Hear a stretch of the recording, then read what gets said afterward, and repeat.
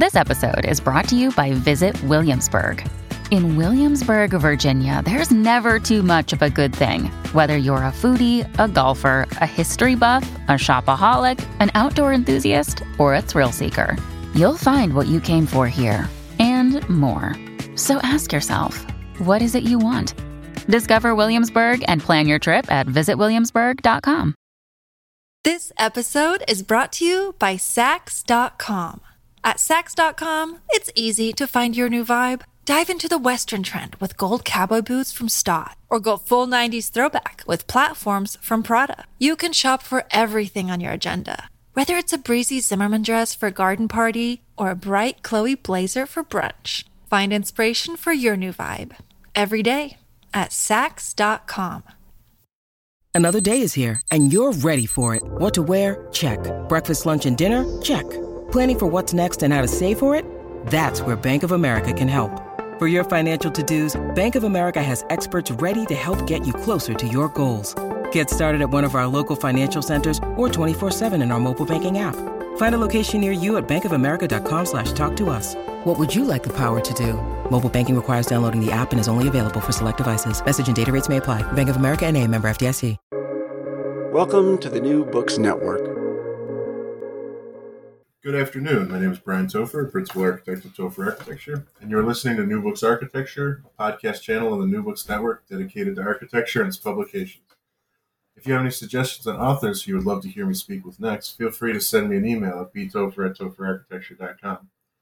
Today's guest is Susanna Newberry to talk about her book, The Speculative City, Art, Real Estate, and the Making of Global Los Angeles. Susanna is an Associate Professor of Art History at the University of Nevada, Las Vegas.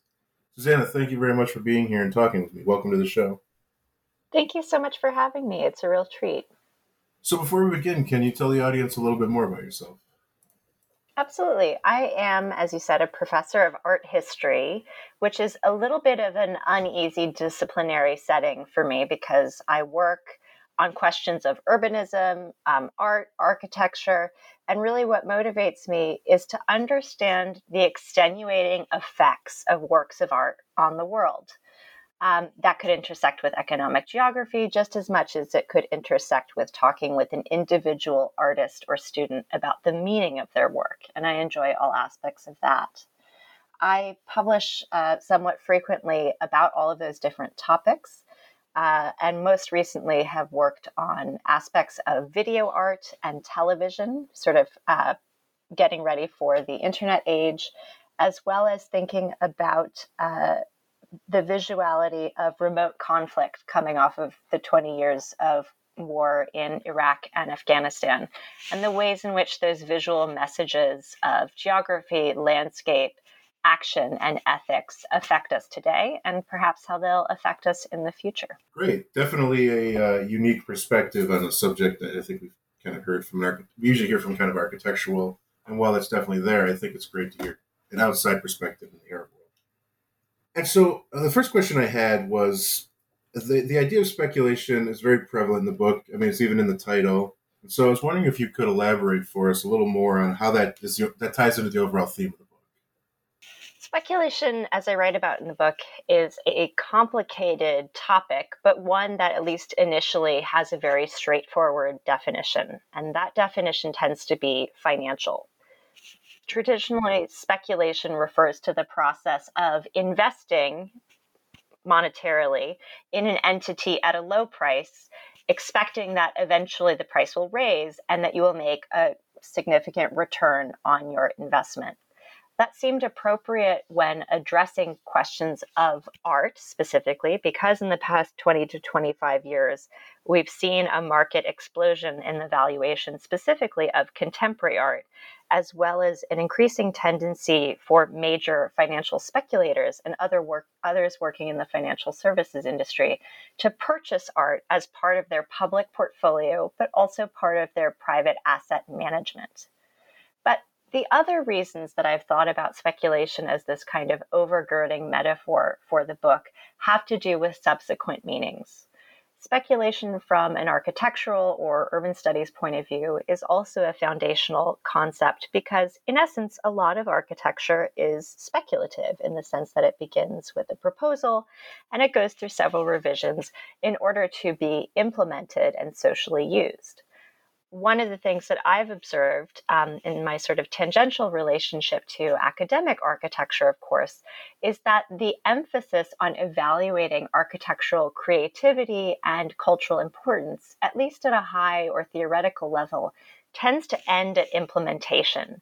So there is quite a bit of emphasis on the speculative nature of architecture, theorizing how aspects of design or emplacement will potentially affect further design down the road. But I was interested in more of the afterlife of the design process, which is where once you've completed the building, how it becomes part of the political economy of a city, causing subsequent change to happen. The last way in which speculation sort of fits into my purview as an art historian is that speculation is a word defined in relationship to seeing. And traditionally in art history, seeing and observation are critical methods for evaluating art's creation, art's purpose, and also the way in which spectators receive messages from art and use it to influence or affect their own lives.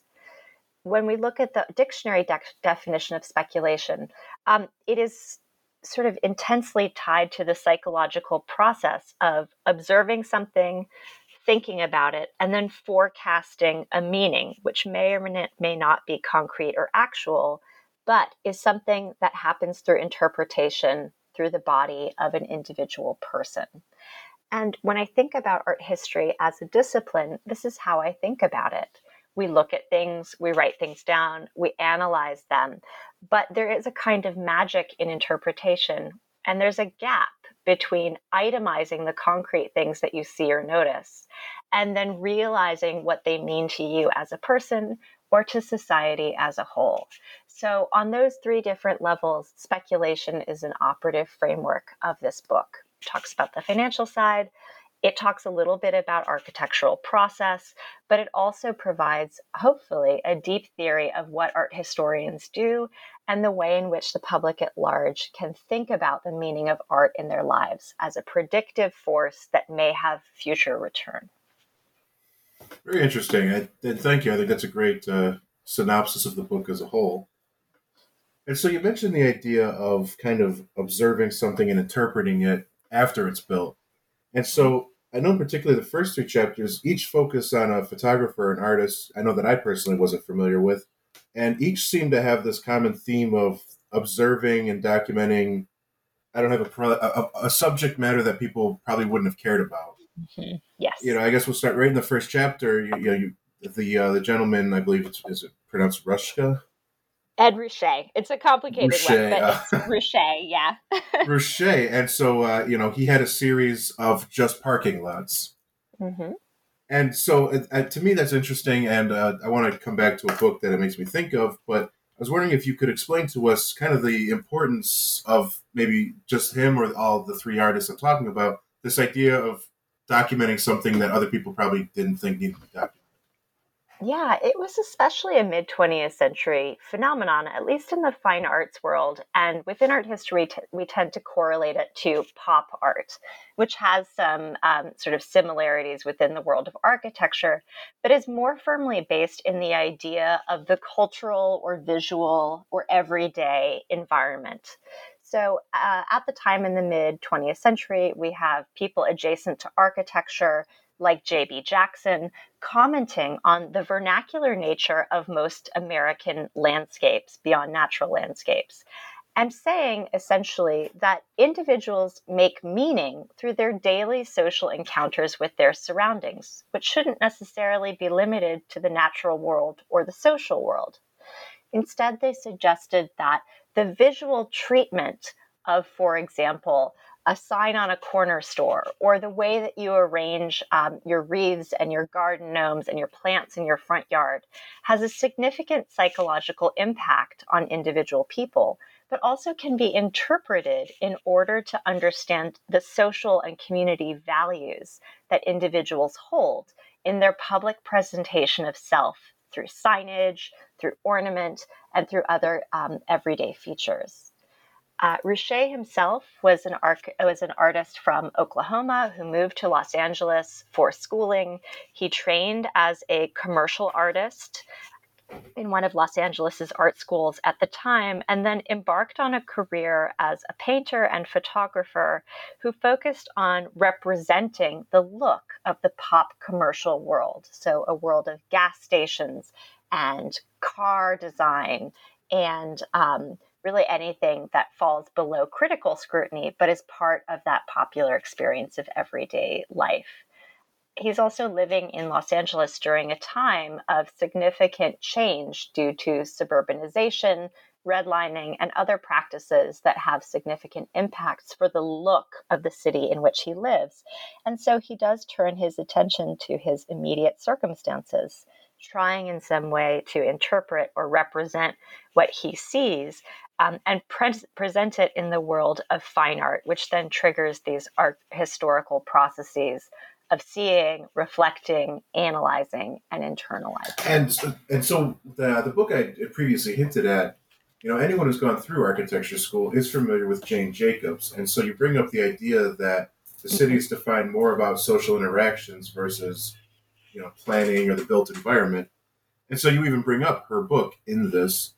And so one concept I was very interested in and would love to hear more about is the idea that LA is a city that's somewhat unique. And I'm actually quoting you, that it's more about overlapping infrastructures, and that its mobility kind of outweighs the idea of monumentality. Whereas most cities, there's monuments and landmarks, whereas in LA, you make the case that that's not the case.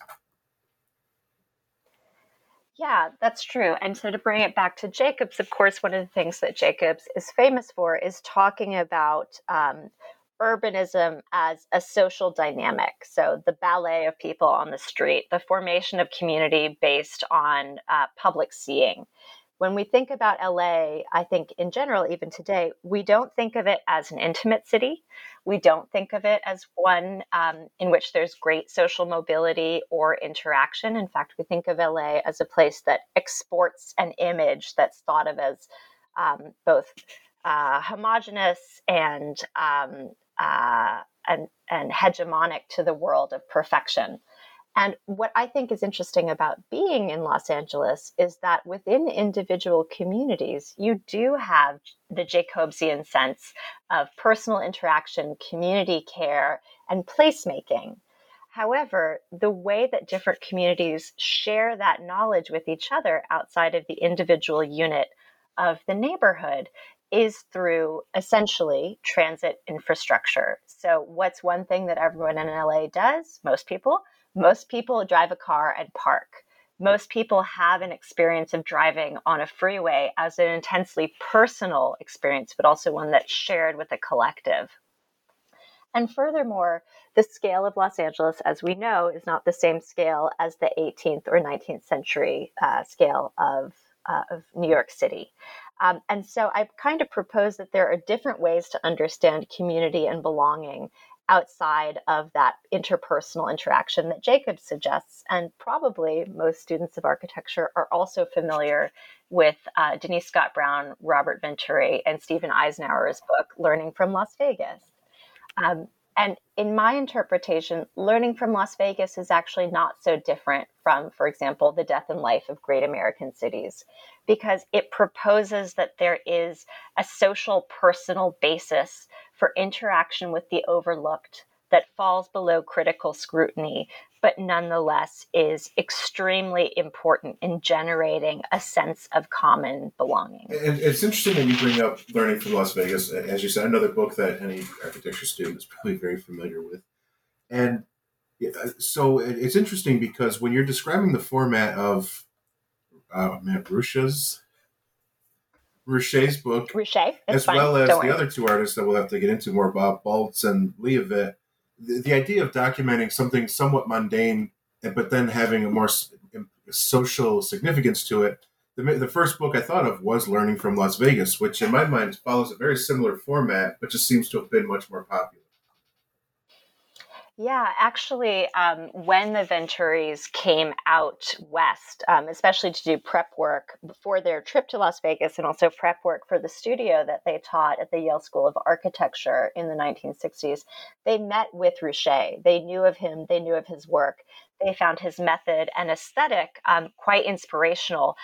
They also drove with Ruscha throughout LA, making home movies and photographs. And so Ruscha is actually very central in both the aesthetic and philosophy of Learning from Las Vegas. But the book that you're specifically referring to that I write about in my book by Ruscha is called 34 Parking Lots.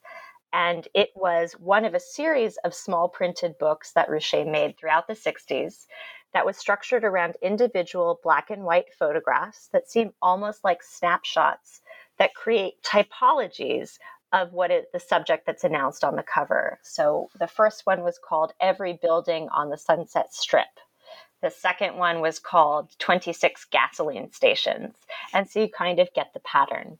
By the time we get to 34 Parking Lots, Ruscha has refined this equation, and he knows exactly what kind of photographs to take and how to lay them out in a book with otherwise blank pages to create a kind of visual pause as you move through pictures. He's also hired a helicopter pilot and an aerial photographer to take the photographs for him.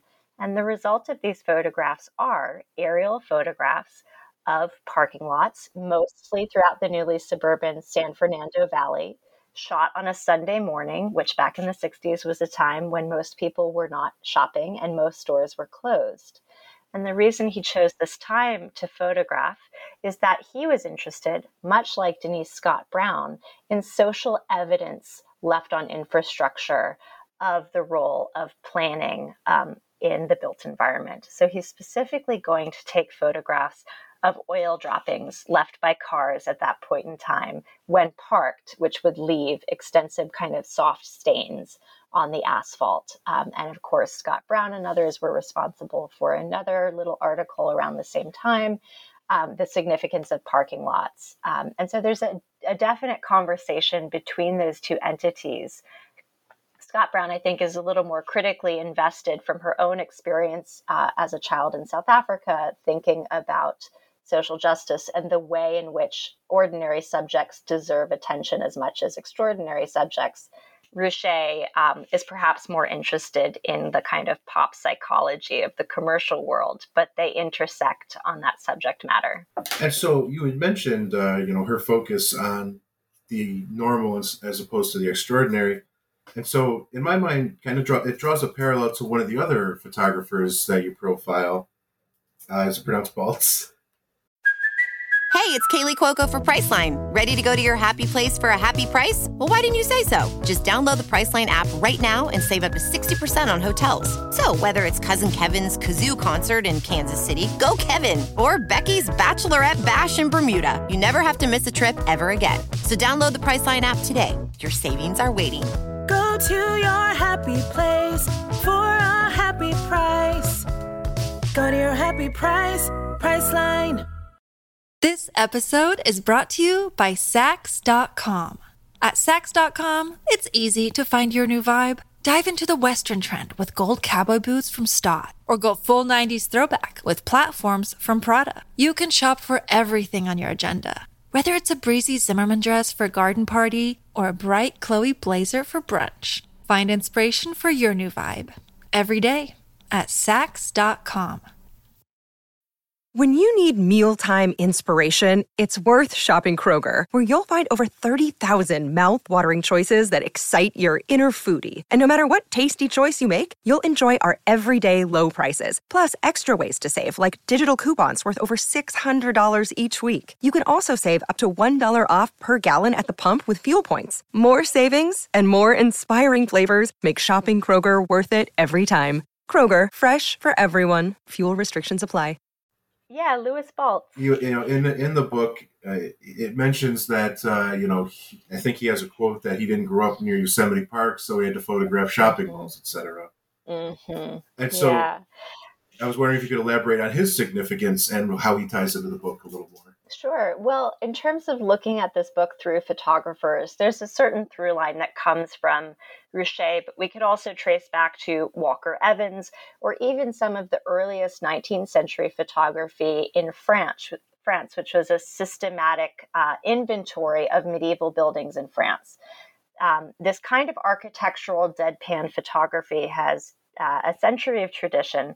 And at this point in time, artists are interested in what they think of as a non-judgmental look and capturing of their physical environment as a way to create a mirror for the viewer to project their own thoughts rather than to be told what the meaning of the structure is. Baltz grows up in Orange County, which during his youth is a rural agricultural region. And throughout high school, college, and postgraduate studies is a landscape that's changing very rapidly as it becomes an epitome of suburban sprawl. I think for Baltz, there's a little bit of that reactive chip on the shoulder that some people have, where they are told what is valuable, and what is valuable is a high concept or high art, such as Ansel Adams' photography of the American West, and instead say, I'm going to toss that out. Your importance doesn't matter to me. Let me focus on what I know. So Baltz learns from Richet specifically in thinking about an even and consistent structure to document essentially construction sites in Orange County as it's being built. And he does so by taking very precise black and white photographs of the most mundane structures possible, which are tilt-up warehouses. Prefab, they come out of World War II engineering and innovation, and suddenly they are all over Orange County, replacing fields with industrial parks. Similarly to the parking lots, one of the reasons I became interested in Baltz's focus on industrial parks as a subject is that they are structures that many of us are unfamiliar with unless we work in one or live near one. But even if we work in one or live near one, we're not entirely sure what's going on because a tilt-up warehouse is a giant box that you walk into. It doesn't have a lot of ornamentation. It's not purpose-built, and its program is pretty generic. And there's a disconnect in the concept of the industrial park or the campus between what we were talking about earlier with Jacobs and the idea of a socially dynamic built environment, which is in a campus or industrial park setting, you enclose all of the work being done. You essentially draw the curtain on social interaction. What's important is that you make a product and then you ship it to the next stage in its assembly or development.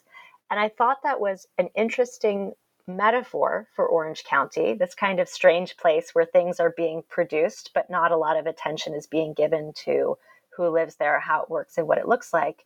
And Baltz's visual insistence on treating that landscape as a very precise formal play of, for example, rectangles and textures of ground, the difference between the sort of neutral gray sky and the dark asphalt.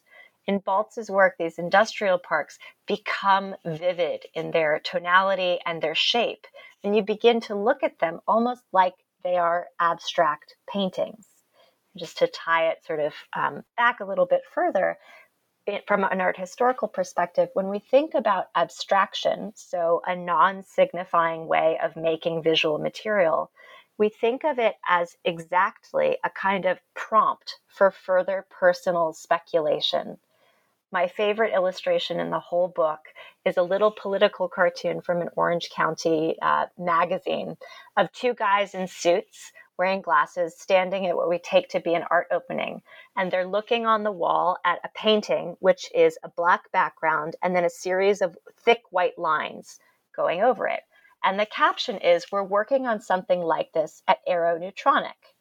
The reason it's my favorite is that it takes the kind of emerging professional class of Orange County, people who work in aerospace and defense parts. It combines it with something that was in common cultural currency at the time, this idea that abstract art is meaningless unless it signifies something to the viewer. And it allows the reader to find a connection between a work of art that doesn't tell you what it is, and an industry that's just emerging. And the reason I like that is the physical envelope of Orange County, and particularly Irvine, California at the time, is precisely that. It exists, but it is abstract because it doesn't tell you what it means, either on its surface or in terms of what happens inside of those buildings, because they immediately go elsewhere to be assembled. Thank you for that. And so I'm trying to think of a way to make this less of a vague question, but I know personally as an architect, the chapters are great. The chapter that stuck out for me, though, is you have a very in-depth profile of Frank Gehry and his background with the artist community. And I guess I can't speak for every architect. I would think almost every architect is familiar with Frank Gehry. I don't think many are familiar with this background he has with the art community, as well as kind of these earlier works. None of them in the book look like anything you would associate with Frank Gehry. And so to make that less of a vague statement, the question I have is, Frank Gehry, I'm sure there were other architects that were working in Los Angeles. And so what makes Frank Gehry's ties with the community important for the theme of this book? Sure. Well, your listeners are probably familiar with Gehry's more recent work, so made since around 1990, these somewhat bombastic, sculptural, titanium-clad buildings that seem to defy physics and logic. That's the more recent work. But just like every person, Gehry has a backstory. And so the work that I start talking about in the chapter called The Artist's Museum is work that is derived from a couple of different precedents. Los Angeles in the 20s and 30s became home to a number of avant-garde European architects seeking refuge from the rise of the Nazi regime. People like Rudolf Schindler, Richard Neutra, and others relocate to Los Angeles and begin experimenting with socially engaged works that are meant to be simple in design, efficient in use, but also low cost in order to support the radical idea that form follows function, and what you really need to do is to provide space for interactions of people without putting too much emphasis on the outward decoration or look of a building. You combine that with the World War II and post-World War II repositioning of the LA economy from manufacturing into aerospace, and some of the innovations that came with that, like the invention of tilt-up architecture, which itself is a product of the Bauhaus in Germany and created by a lot of those emigre architects. And what you have with a rapidly expanding economy is Los Angeles in the 50s, which is essentially a collection of, in the famous song, little boxes on a hillside, prefab structures that carry no external significance. Gehry trains early on in his career at USC with an architect named Victor Gruen, also coming out of that European Bauhaus tradition, who would go on to be the developer of early malls and other kinds of commercial infrastructure in LA. And so he's coming out of a place where he's thinking a lot about fluidity of program, specificity of use, but really how to create a flexible interior to allow for change over time. As he's doing that, he's taken a bunch of ceramics courses in the art department, and he begins to fall in, as you said, with an emerging social group of artists, all really interested in pop vernacular, which fits his training. Among his earliest commissions are homes and studios for those artists. And of course, a studio is a purpose-built structure that needs to be flexible on the inside to scale up or down to whatever the artist wants to make inside. And through his conversations with artists who are essentially, in a way, construction workers on a different scale, he focuses on their use of raw materials rather than their end product of a finished work. And he takes inspiration from that, beginning to adopt a vocabulary of basic raw materials, so 2x4s and plywood and poured concrete. And he begins to write his own architectural story based on exposure of raw materials and an ordinary look on the outside to blend into the street-level built environment, but also to downplay the significance of outward appearance versus internal function. We can kind of think of that as similar to Ruscha's focus on parking lots. Parking lots, they are an equation. It's really simple. You paint these stripes and they go around the building, and that's how you do it.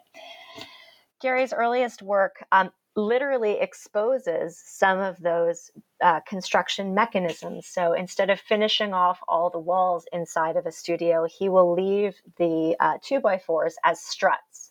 He doesn't cover plywood. He doesn't cover up ductwork. He begins to see the artist's studio and artist's dwelling as akin to the internal structure of the artist's mind, with all kinds of structure and influence left exposed. And that's really where he gets his first traction as an individual architect, moving on from the Gruen apparatus.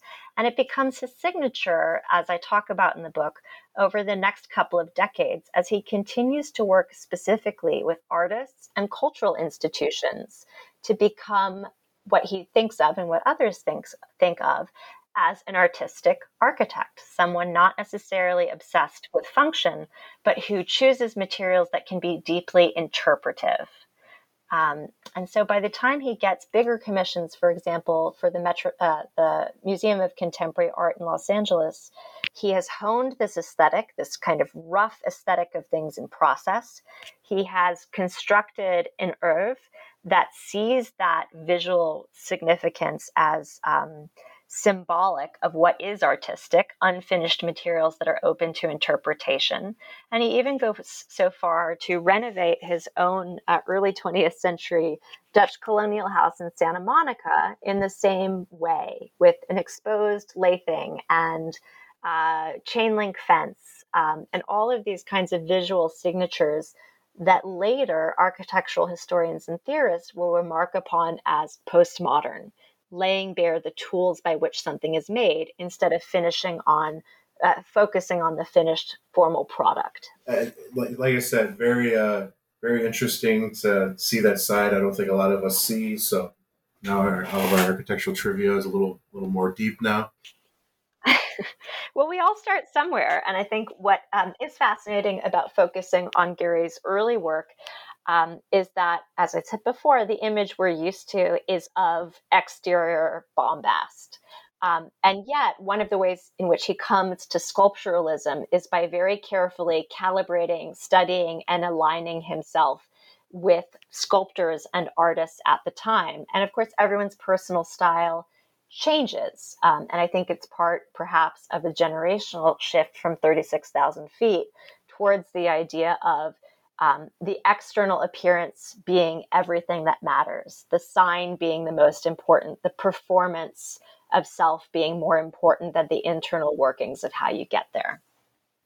Absolutely. And so, of course, there's much more we could cover, and I say this all the time, but I'd hate to keep you here all day. But one question that I'm curious about is, since the book has been published, what have you been working on and what projects have occupied your time?